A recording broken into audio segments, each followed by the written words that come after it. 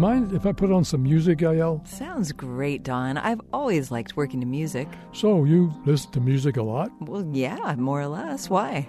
You can probably perceive the similarity between two of the same notes in different octaves, high C and middle C, for example. Sure. Can't everyone?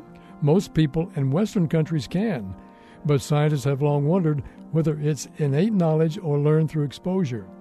It's been difficult to find an answer because it's so rare to find people who haven't been exposed to Western music. Now, after carrying out a study with the Chimane people, a tribe living in a remote part of the Bolivian rainforest, scientists have found evidence that it's a learned skill. In their study, researchers played a simple melody of 2 or 3 notes to U.S. and Chimane participants.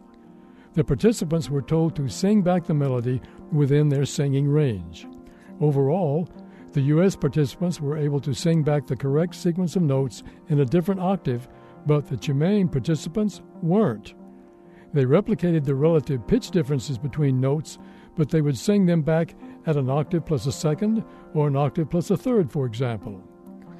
The researchers say that though humans might have an innate predisposition to recognize a similarity between the same notes in different octaves, there's a natural mathematical relationship between them after all.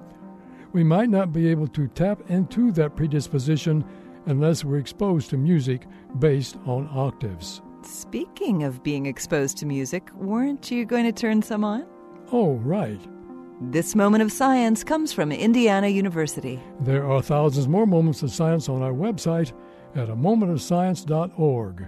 I'm Don Glass. And I'm Yael Cassander.